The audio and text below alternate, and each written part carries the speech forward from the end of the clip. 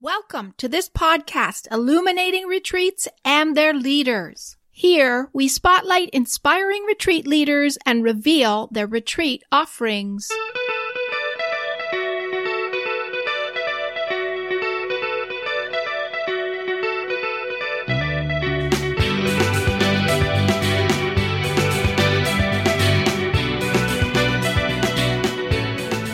This is Dorothy Lukes Ledgerwood, and I'm your host. You will find more information about us on our website, illuminatingretreats.com, or at our alternate URL, retreatstargate.com.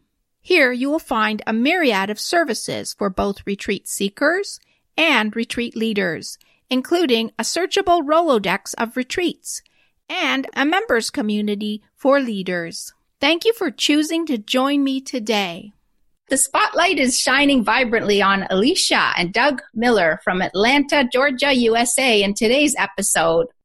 Elicia Miller is the founder of Core Emotional Healing and Candida Expert. Together with her husband, clinical and transpersonal psychologist Doug Miller, who holds a PhD, she offers core emotional experiential therapy for individuals and couples. Doug, can you tell us what is a transpersonal psychologist? Sure.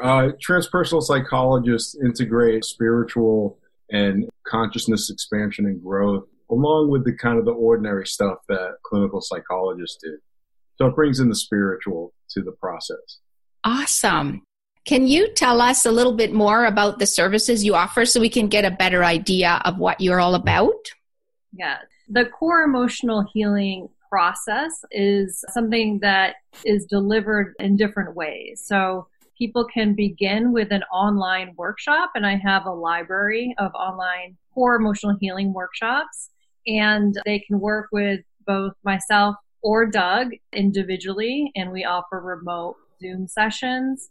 And we also offer couples work, couples remote sessions, couples workshops in person in Atlanta, and we do retreats for individuals and for couples as well. In addition to the core emotional experiential therapy, which is our favorite thing to do together, which is in person, and it's a private healing immersion for an individual or couple in person. It lasts about 4 or 5 hours for each person, and we have found it to be the most effective and efficient way for people to deal with their deeper issues and get some resolution and to begin a deeper process of healing that occurs for many people very naturally.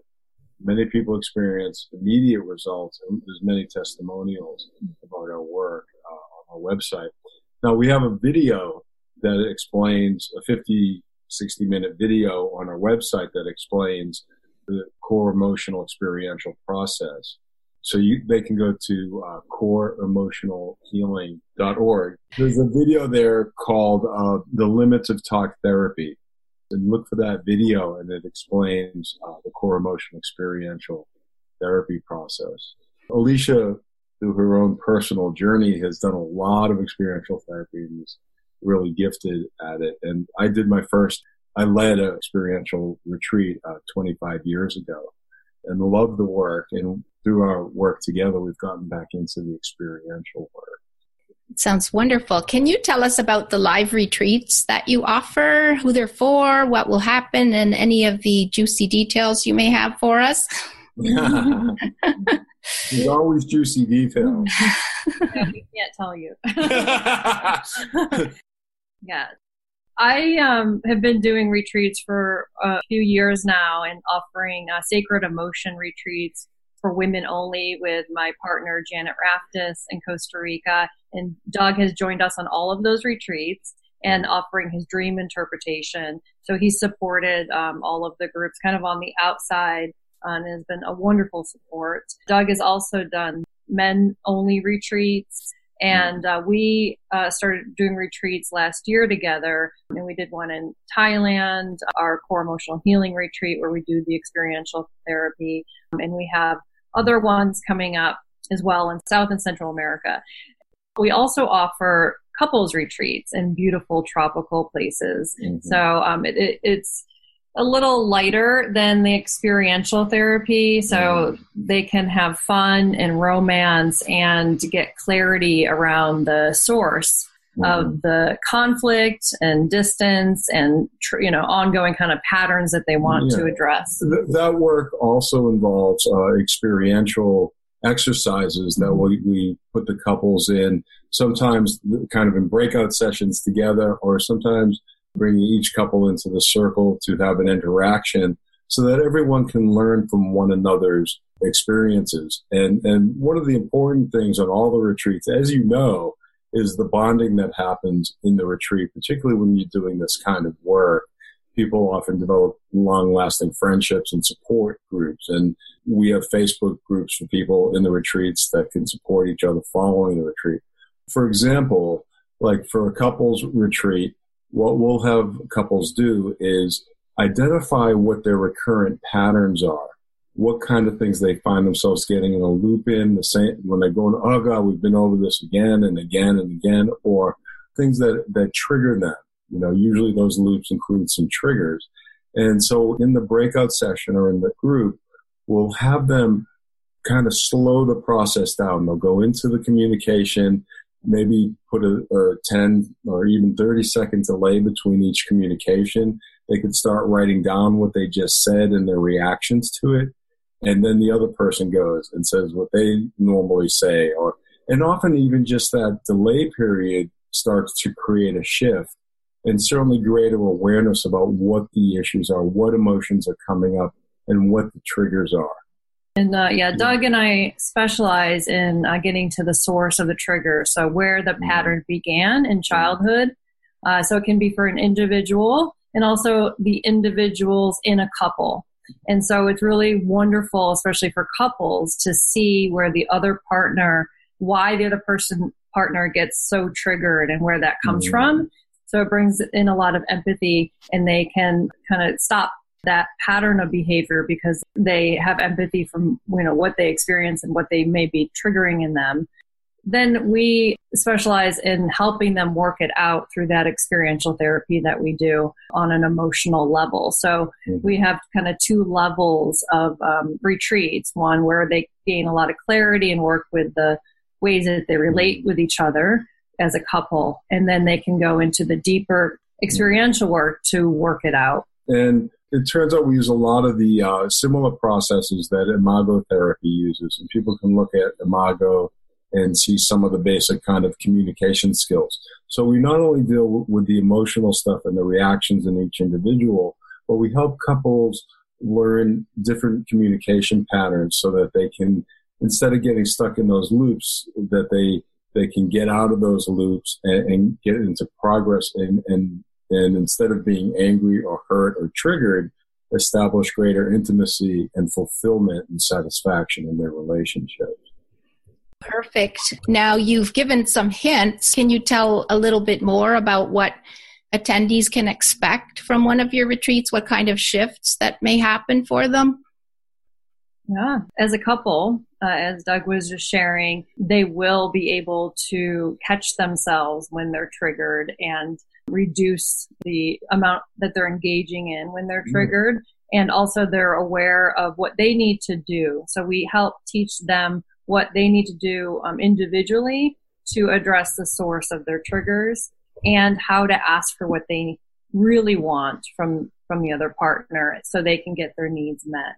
And then for the individuals that go on our core emotional healing retreats, all kinds of different shifts happen for people. So anywhere from elimination of chronic physical symptoms to reduction of addictions and emotional eating to clarity with what they really want in a relationship or asking for it or leaving something that's toxic for them to opening up to their intuition. We've had some people really connect to intuitive gifts they didn't know they had as they cleared those emotional blocks.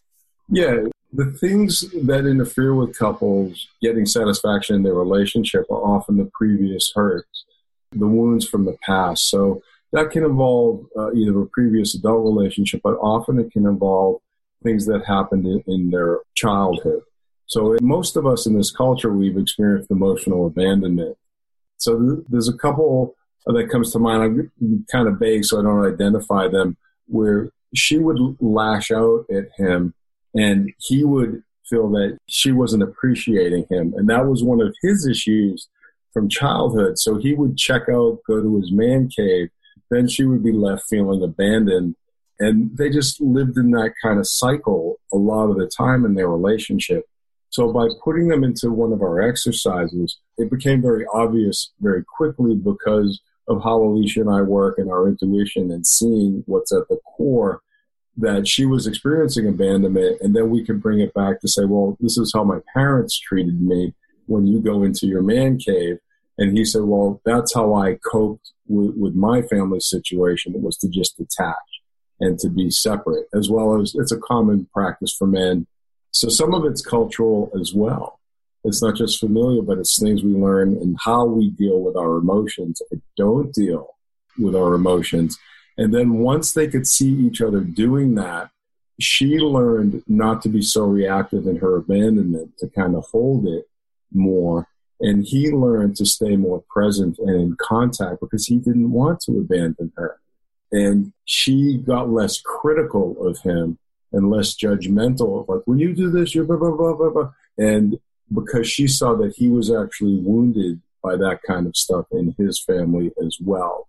So once they start identifying one another's vulnerabilities in that way, they were able to stop doing that. And that very awareness of the underlying issues brought more intimacy and closeness for them. Awesome. Okay. I'm interested to hear a little bit about your journey and the main thing that's happened for you on your journey that has brought you to be that retreat creator and leader that you are today. I definitely know that it was meeting each other, which has brought us into our greatest power, gifts, and a lot of the lessons that we've learned, especially working with couples, came from, this was our first conscious relationship. So coming together later on in life, after being healers ourselves for so long and doing this type of work, we were able to apply it to our relationship. And that has taught us a whole different way of helping other couples go through those intense and difficult triggers that we've experienced in the beginning of our relationship that we couldn't access while we were single or in an unconscious relationship that wasn't willing to work on those things. Yeah, we went through some real tough stuff early on that turned out to be very healing. And this is one of the things that we teach other couples to do. Elicia mentioned conscious relating. And what can happen in a real conscious relationship is people can heal their historical older stuff, that the stuff of the relationship becomes the pathway into the deeper healing. Mm-hmm. And that's really part of what a conscious relationship is. And you've heard the term twin flame or this and that. Well, we prefer probably the term conscious relating because that implies the skills, the awareness of what's actually happening and how to bring it into the relationship and heal one another once you have that awareness and can see the childhood triggering. And through the work that we did together on healing on that deep level, we both came into our greatest purpose and gifts as well. So any of those blocks personally that we had from shame and from ways that we weren't seen as children, we saw each other, which helped us see each other's gifts as well.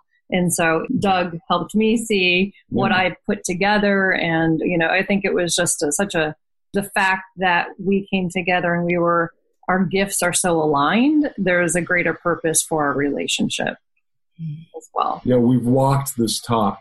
And so we have expectations from one another that if we're feeling hurt and we express that will be listened to and responded to in a positive way. And if it's not, then the person who feels hurt says, wait a minute, this is really what I'm needing right now. Mm-hmm. That kind of example is an example of when you can do that, when you can come back and ask again, that's one of the criteria.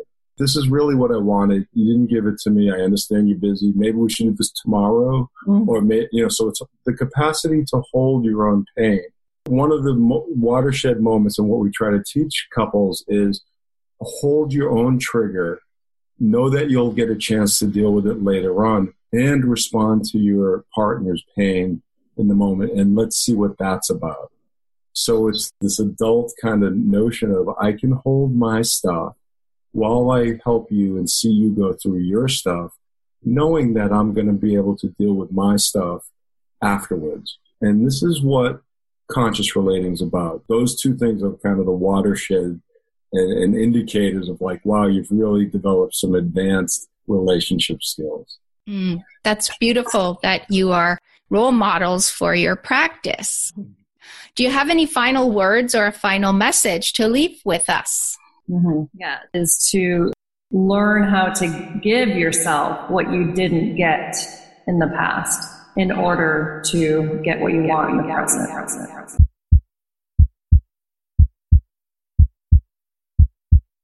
Thank you, Elicia and Doug, for bringing your insight and your wisdom to us today. And thank you to all of our listeners for joining us today. Thank you, Dorothy, so and much. thanks everyone for watching. Learn how to give yourself what you didn't get in the past in order to get what you want in the present. Thank you to all our listeners for your part in shifting our planet. The changes can only happen from within you and me. That's the power of the small transformational retreat. If you enjoyed this episode, please subscribe, leave a review, and share with others. Watch for our next episodes on Tuesdays and Thursdays. Until then,